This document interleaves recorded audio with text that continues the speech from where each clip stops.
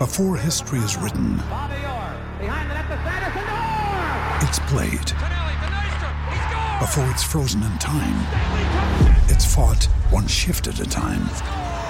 Before it's etched in silver, it's carved in ice. What happens next will last forever. The Stanley Cup Final on ABC and ESPN Plus begins Saturday.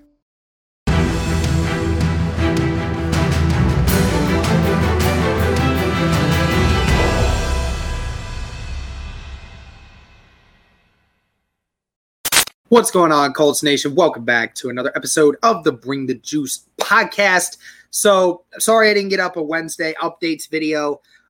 Some stuff came up, so I had to make some things work. But we're here for this one, and I got to admit, guys, this might be the most encouraging practice update that we have seen in a long, long time. This might be the best injury update, to this season. I mean, honestly, it looks like there might only be one or two players that are not going to play in this game based off of this practice report, and one of those guys is not even a real starter for us. So let's kind of hop into the injury report here.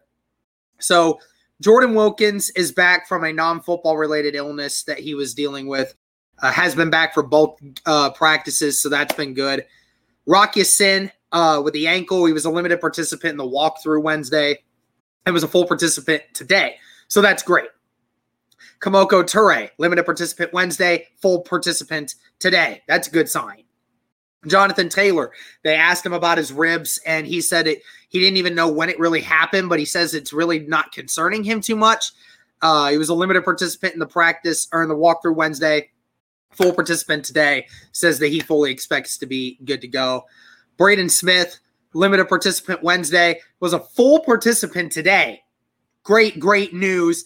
It's starting to look like we may get him back this week. Nyheim Hines, also with the ribs, limited participant Wednesday, full participant Thursday. Xavier Rhodes, who didn't practice Wednesday, was a full participant at practice today, so that is a great sign. Boppity Keys was not participated both days, and T.Y. Hilton was a limited participant in practice today. Tomorrow will be an ultimate deciding factor on whether or not he's going to be available for the Titans game, but things are all looking up in the right direction for him. So all in all, guys, this is looking really good. I mean, it's looking like the majority of the team is going to be healthy and ready to go. So that's a great thing to see. Really hope that this is more to come, and we'll probably have some more information for you guys later in the week, I'm sure of it. But right now, injury reports looking great for the Colts. Thank you guys so much for the support. And as always, go Colts.